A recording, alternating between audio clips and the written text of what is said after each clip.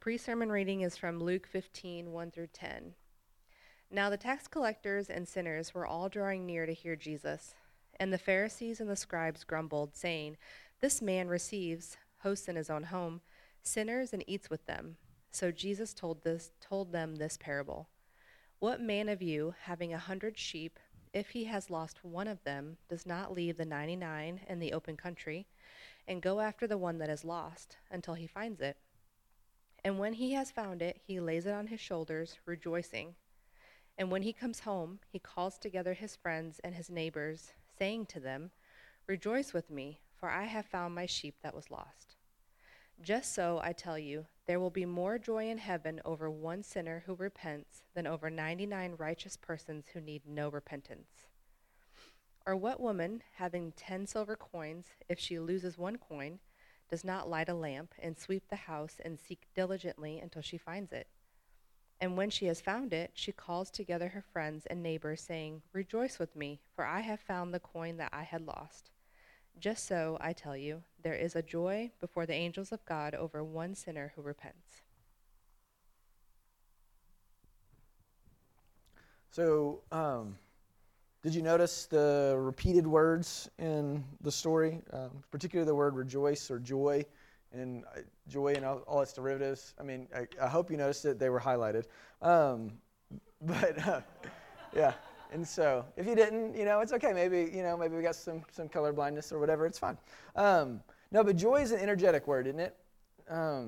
Joy, when you hear the word joy, you know something lively is happening, right? Something lively has happened. There's a fullness of life to some degree. Even though, honestly speaking, joy itself isn't a source of energy as much as it's a word that describes the manifestation of energy. Whether as an expression used like rejoicing or in its possession, the word joyful, when the word joy is used, maybe just intuitively, we assume that there's a source of power that's fueling it, that there's something that caused the joy to come to the surface, to come out. Think about it. Think about the most joyous moments in your own life, no matter how grand they were or how unspectacular the circumstances. Didn't they result from some energy deep within you coming to the surface? Something felt, striking at your core that spilled into tears of joy, laughter of joy, praises of joy. Joy was a response to circumstances, whether benign as a sunrise or life-changing as a clean bill of health. The news or nuances lighting a hidden source of fuel that bursts into free, exuberant worship. A source that I'd be willing to wager, even as we sit in this moment of joy's memory, re-energizes you. Just the thought of that sunrise that turned to worship, that news that you received that turned into exaltation, that just sense of well-being that turned into praise. Experiences of joy, and even more so a life of joy, is a connection to a source of power, an energy that electrifies our hearts and enlightens our souls, whether it be in a passing moment or in steady pulses. Joy shines forth when we find ourselves taken hold of and sharing in that source of energy. Jesus' double parable of the lost sheep and the coin is a revelation of this source of power, the energy from which joy is experienced and expressed. That's what these parables are about. I mean, it's clear, right? Rejoice, joy is a word that seems to be on the tip of Jesus' tongue and at the center, literally, of the actual structure of the story. But not just any source of joy, but the source of heaven's joy. The joy of God's kingdom, the kingdom at hand, close enough for us to grab hold of us. A joy Jesus would later tell his followers and friends that he desires for them to share in, to be filled with. So here is what we're going to do this afternoon. We're going to listen to Jesus' story with a little context brought out, and then process what is revealed together in smaller groups. So we're going to actually get some discussion time together, if I can go fast enough. We'll get to the smaller groups things in a minute, but for now, what I want you to know this, just to kind of set our mind and kind of understand, I think, what's happening, right? So probably most of us tend to think, and this isn't necessarily completely wrong, but that parables have a meaning, and that most likely that meaning is a moral meaning. That we are meant to read Jesus' stories, find out what they mean, and apply what they mean to our lives, a moral to live by. And there is some truth to that. But the reality of Jesus' stories, the depths of Jesus' stories, is much greater than any kind of singular moral that can come from them. And so my goal today is not to help lead us into, draw us into the story to find out what the moral is so that we know what moral to live by. But rather, this is what my prayer has been all week, that for you and I, that we might recognize the revelatory truth that one way or another, by God's grace, we live out this story every day in our lives. In other words, that Jesus' story of the kingdom, this story in particular, but all the stories that we're telling this Epiphany season, are the stories of our lives. Not just stories of morals, but the actual stories that we live. All right, so here's the story. Jesus says in Luke says in Luke 15, chapter 1, verse 1. Now the tax collectors and sinners were drawing near to Jesus, and the Pharisees and the scribes grumbled, saying, "The man receives sinners and eats with them." So Jesus told them this singular parable, not two parables, one parable, two stories. One parable, two stories. As we know in Jesus' story of Jesus' life, some people have taken him up on his inaugural offer to repent and believe the gospel. The good news, that indeed time is up, God's kingdom is here. That some people actually believe that life on our own terms is over. That life in God's life is where we actually find ourselves. The problem is, and what's true then and true now probably, is the ones who should have been most ready to grab hold of the truth, reaching out to them, to celebrate the truth with free, exuberant worship, were the ones most skeptical of the message and the messenger, Jesus himself. On the other hand, the ones least prepared by all cultural, moral, and religious gradations to receive God with us, Emmanuel, were the ones who found themselves received to Jesus' own table. Something in the Pharisees, those who diligently ordered their lives around the things of God and expectations of God's arrival and action, something in the scribes who devoted their livelihood to knowing and helping others keep the words of God in their daily lives. Something within these persons' hearts and homes disconnected them from the source of energy that the undeniable betrayers, the tax collectors, and the occupational outcasts, the sinners, were experiencing firsthand. And I believe this grieved Jesus, and I think it still does. So, Jesus told a double story to clear up the muddied perspective of those missing out. Admittedly, a story that was backhandedly offensive at first and then straightforwardly offensive as it went forward, but offensive to their egos and to their ideas of God. And in so doing, Jesus also defends the joy of the gospel. He validates the good news for the many who felt, I'm sure, unworthy of such pure emotion as joy. The many who felt unworthy of it, Jesus defends. Those who felt it was owed to them, Jesus offends. In other words, this double parable was told to offend one group into seeing themselves and God differently, while at the same time encouraging another group to see the certainty of the source of what they experience with Jesus every day. As an old friend of mine is known to say on occasion, you tracking with me? Does that make sense? We know where we're going? Great. If you don't, you'll catch up. It's fine. Now, on to the double story with a bit of context. So, Jesus says this story. What man of you, having 100 sheep, if he has lost one of them, does not leave the 99 in the open country and go after the one that is lost until he finds it? There's a lot in this first sentence, this first question that Jesus asked. Most of us would think the answer should be all of us, but let me tell you contextually what was being played out in this and see if our answer would still be the same.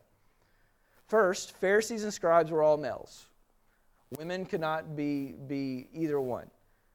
So a person, and secondly, a person with 100 sheep would be a person of wealth and thus have a place of prominence in the community.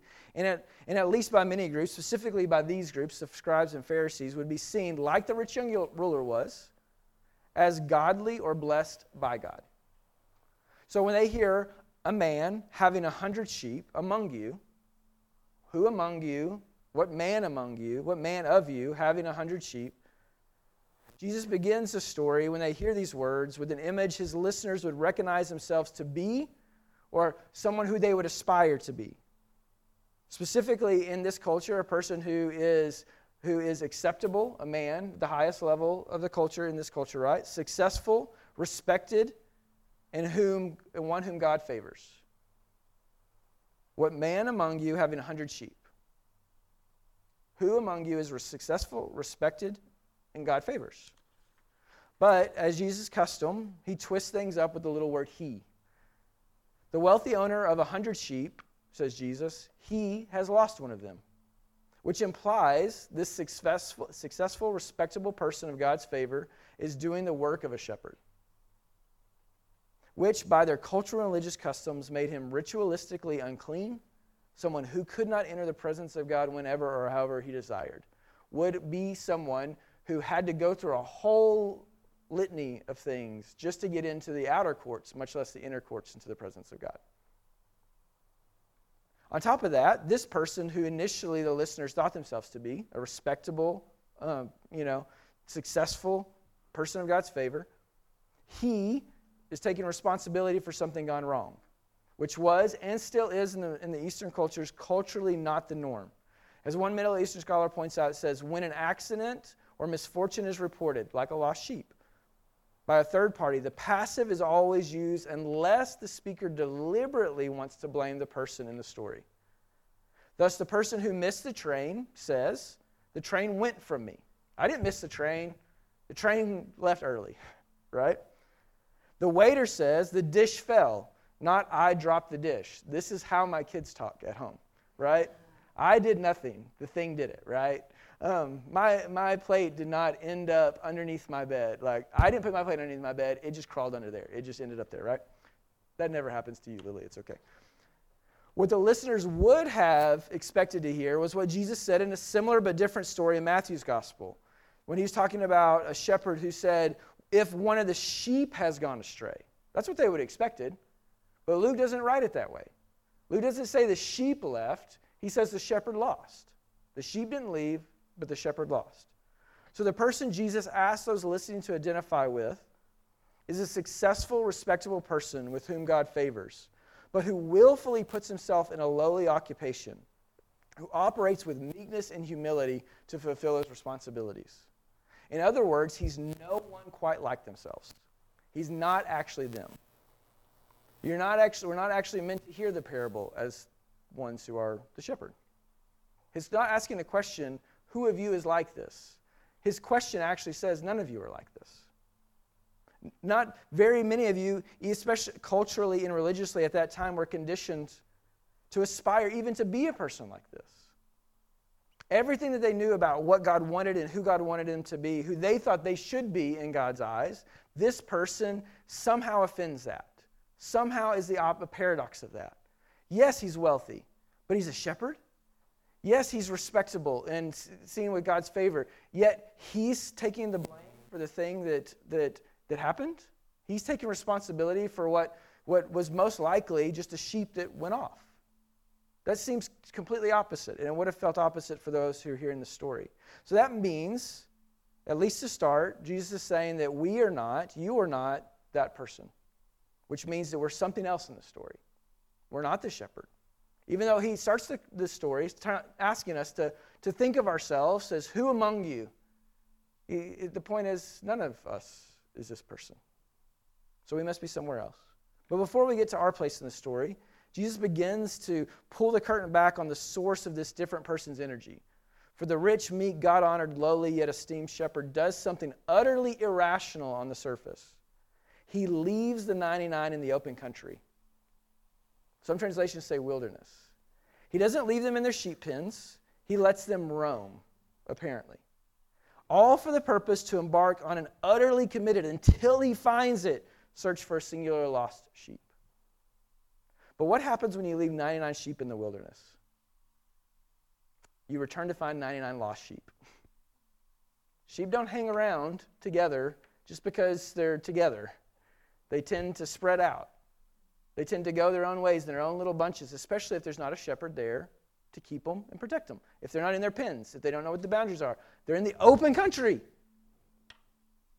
So it's an utterly irrational move.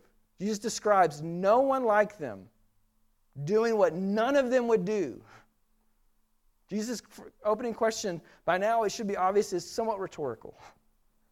And it reveals an absurd, nearly illogical source of energy that drives the elevated shepherd to his task. A source of energy that would have him act in an apparently foolish manner, at least at this junction in the story. But the story doesn't end there. And so Jesus continues. And he says, and when he has found it, the lost sheep, this wealthy shepherd lays it on his shoulders, rejoicing. The esteemed shepherd is successful in his determined endeavor, as he knew he would be. He finds the lost sheep either grazing in some other pasture, or more likely, and this is what happens, especially in the type of country in the area where Jesus was telling this story. When the sheep realizes it's by itself, separated and alone, it curls up, tries to kind of hide down as low as it can, and just sends out a bleat, just a calling to its flock, to its mom, to its shepherd. It realizes it's alone, and it curls up and just makes a noise, hoping that it will be heard. Either way, here's what happens. A single sheep is not going to be heard at home. Despite all the little pictures that we've seen growing up in Sunday school, one shepherd leading a single sheep never happens, or rarely so. It's not going to be coaxed over open and rocky terrain, especially if it's frightened and afraid, even if it's done so by familiar voice. No, a single lost sheep won't follow like a dog. It has to be carried. It won't get up and move on its own. It won't follow on command like your best friend will. It has to be carried. And it's a burdensome task that will cost the shepherd time, important time, daylight time, time of safety, all those kind of things. It will cost him vigor, energy, and it will cost him pain to carry a sheep on his back, a sheep that probably doesn't want to be on his back. Still, the honored outcast rejoices in his labor, knowing what awaits his efforts. The same source of energy that compelled him to act absurdly to run into the wilderness after the one sheep spills over into the necessary labor of complete restoration. And the joy of complete restoration is the climax of the story. Jesus says in verse 6, and when he comes home, he calls together his friends and his neighbors, saying to them, rejoice with me, for I have found my sheep that was lost. Home. That's where the shepherd and the lost sheep return, not the open country. You notice that? Which means that others were helping the lordly shepherd, that others were caring and tending to the 99 who had not been lost. This would have been the assumption of all the peasants present, aware of how their fellow sinners, the unclean by trade, operated. They knew this is how the poor in the community operated. No one actually did their labor completely isolated and alone. There had always been others there to help. Even if, at the same time, the proud, who are prone to keep such people at a distance, miss the collective efforts that are always necessary for such rescue. As is often the case, there is a community of invested persons in Jesus' stories, quietly behind the scenes, only occasionally making an appearance. Ones whose own well-being and joy are intertwined with the diligent shepherd and his sheep. A kingdom cast, if you will. At least that's what Jesus calls them in verse 7. Just so, Jesus says, I tell you, there is more joy in heaven, in God's country, in God's citizenship, and all those who find their being in God's being, over one sinner who repents than over 99 righteous persons who need no repentance. The neighbors are the kingdom of heaven. The moral of the story, if we were to stop right here, seems pretty straightforward, wouldn't it? Jesus and God's kingdom values those far from home who are brought back home more than those who never left home. Doesn't it kind of read like that? There's more joy in heaven over one sinner who repents than over 99 righteous persons who need no repentance. That's only if we stop with part one of the double parable. But Jesus doesn't, luckily. And so he continues. Or what woman having 10 silver coins, if she loses one coin, does not light a lamp and sweep the house and seek diligently until she finds it? And when she has found it, she calls together her friends and neighbors, saying, rejoice with me, for I have found the coin I had lost. Listen, at this point, Jesus has given up trying to entice the Pharisees and scribes into seeing themselves as this person. He straight up says a woman, which would be none of them. And he doesn't say a woman among them, because there was no women among them. But there are women at Jesus' table, just as those with lowly and outcast occupations are in society, like tax collectors. So once again, Jesus offends one group and encourages another by identifying the example to follow, one like them but different, with the least. This would have been a wildly offensive statement for Jesus to make, already with the first part of the story, having shown them that they are not this person. This person is different than them. And now he continues the story with someone who's even more different than them. Similar to the paradox of a wealthy shepherd, a woman with 10 coins in a peasant village where the economy functioned by the bartering of goods and services and not cash is an anomaly. For a peasant woman to have in her possession 10 coins, she would be perceived as someone who's blessed. In Jesus' story, just like the wealthy shepherd, she is equally as meek, for she has taken responsibility for what she's lost, for losing something of tremendous value, not just monetarily. Again, cash was rare, so it would have been of high value, but it's also culturally, because most likely her coins were on a necklace given for her dowry. Most likely, this is what she received as evidence of her value, of the wealth of how much was given for her. This was something that made her, in some ways, distinguishable, who she was, like marked off her specialty in some sort of way. But like the shepherd, she searches diligently and determinedly for what is lost, burning precious, costly lamp oil in the light of day, which would have been, again, in a peasant village and something you don't do. You don't light a lamp when there's light outside. But she lights a lamp in order to see what's going on in the house, doing the back-breaking work of sweeping down. Notice he says sweeping down the floor, not digging up. Most of the floors would have been earthen floors. And so instead of taking a shovel and going and digging around, she's trying to sweep. Can you imagine with a broom that's made of just straw, trying to sweep down dirt, layers of dirt? What kind of back-breaking work that would require? All for the sake of what was lost. But unlike the sheep, what she lost has not gone far, but is still actually in the home. She knows it's in the house, for she searches nowhere else. It's never actually left the house. She knows it's there. And when she finds it, she too invites the hidden community, the angels of God, his created beings, his heralds of good news, the ones invested in her efforts and joy into the fullness of her joy. She says in verse 10, "Just so I tell you, there is joy before the angels of God over one sinner who repents." Again, a joy expressed, but this time not in contrast that directly offends self-righteousness. Not a more joy than non-repentance, but an inclusive joy of those already home, even if lost under the daily buildup of dust and dirt. Listen, I said at the beginning of this double parable of the lost sheep and coin is a revelation of a source of power, an energy from which God's joy is experienced and expressed. An energy that fuels the absurd and costly efforts of one like us but different to search and find what is lost. An energy that fuels exuberant and expansive celebration when what is lost is found by the one who searches. While joy is the word that stands out, it's another word hidden from the earth's foundation that is the source of joy's manifestation. That's love. It's all over the parable, it's just not said. William Manson, a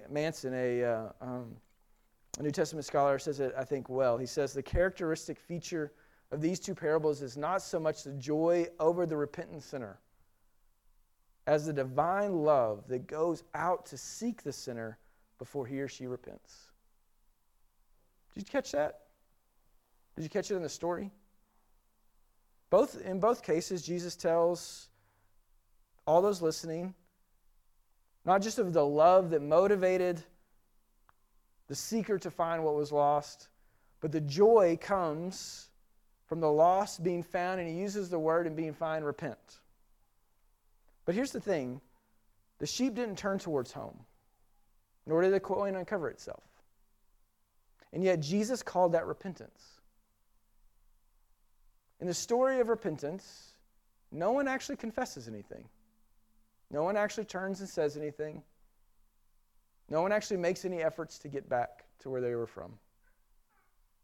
What if, at least in part, the good news that life on our own is up, that God's life is here, that time is up, God's kingdom is here, is that it reaches out to find and grab us even before we could reach out to him. What if that's the part of the good news? That the thing that we're after is actually after us first and foremost. Both lost things required someone to grab hold of them, to find them in the wilderness and the darkened corners, someone fueled by an energy that would compel them to entirely give of themselves to ensure that they were restored to their caring community and proper place of honor. But all that was required of them was to be lost. All that was required of them was to be lost. Perhaps that's what Jesus hoped for the Pharisees and scribes. They would simply let themselves be lost, lose their way, and find that the way has swept away the dirt and carried them back into the full light of the home that they were already in. Perhaps that is Jesus' encouragement to all those who were received to his table, to know that they wound up there through his energy and efforts, his love, and not theirs. And that means his energy, his love, and efforts will keep them there all the more. And for both are true if they could just believe that such news is actually good and at hand. Will you pray with me? Father, we thank you for these words of Jesus. I pray over these next few minutes, Father, as we move from hearing the words of Jesus into discussing the words of Jesus. Father, that you would just fill us with your Spirit, that we would let ourselves just sit for even just a second in a story that we probably all really know really well, and maybe even afresh tonight. Let your Spirit speak to us what is true, maybe anew, maybe again, and that together, Father, Lord, we might build each other up in love to all that the love of Christ has called us into. So it's in his name we pray. Amen.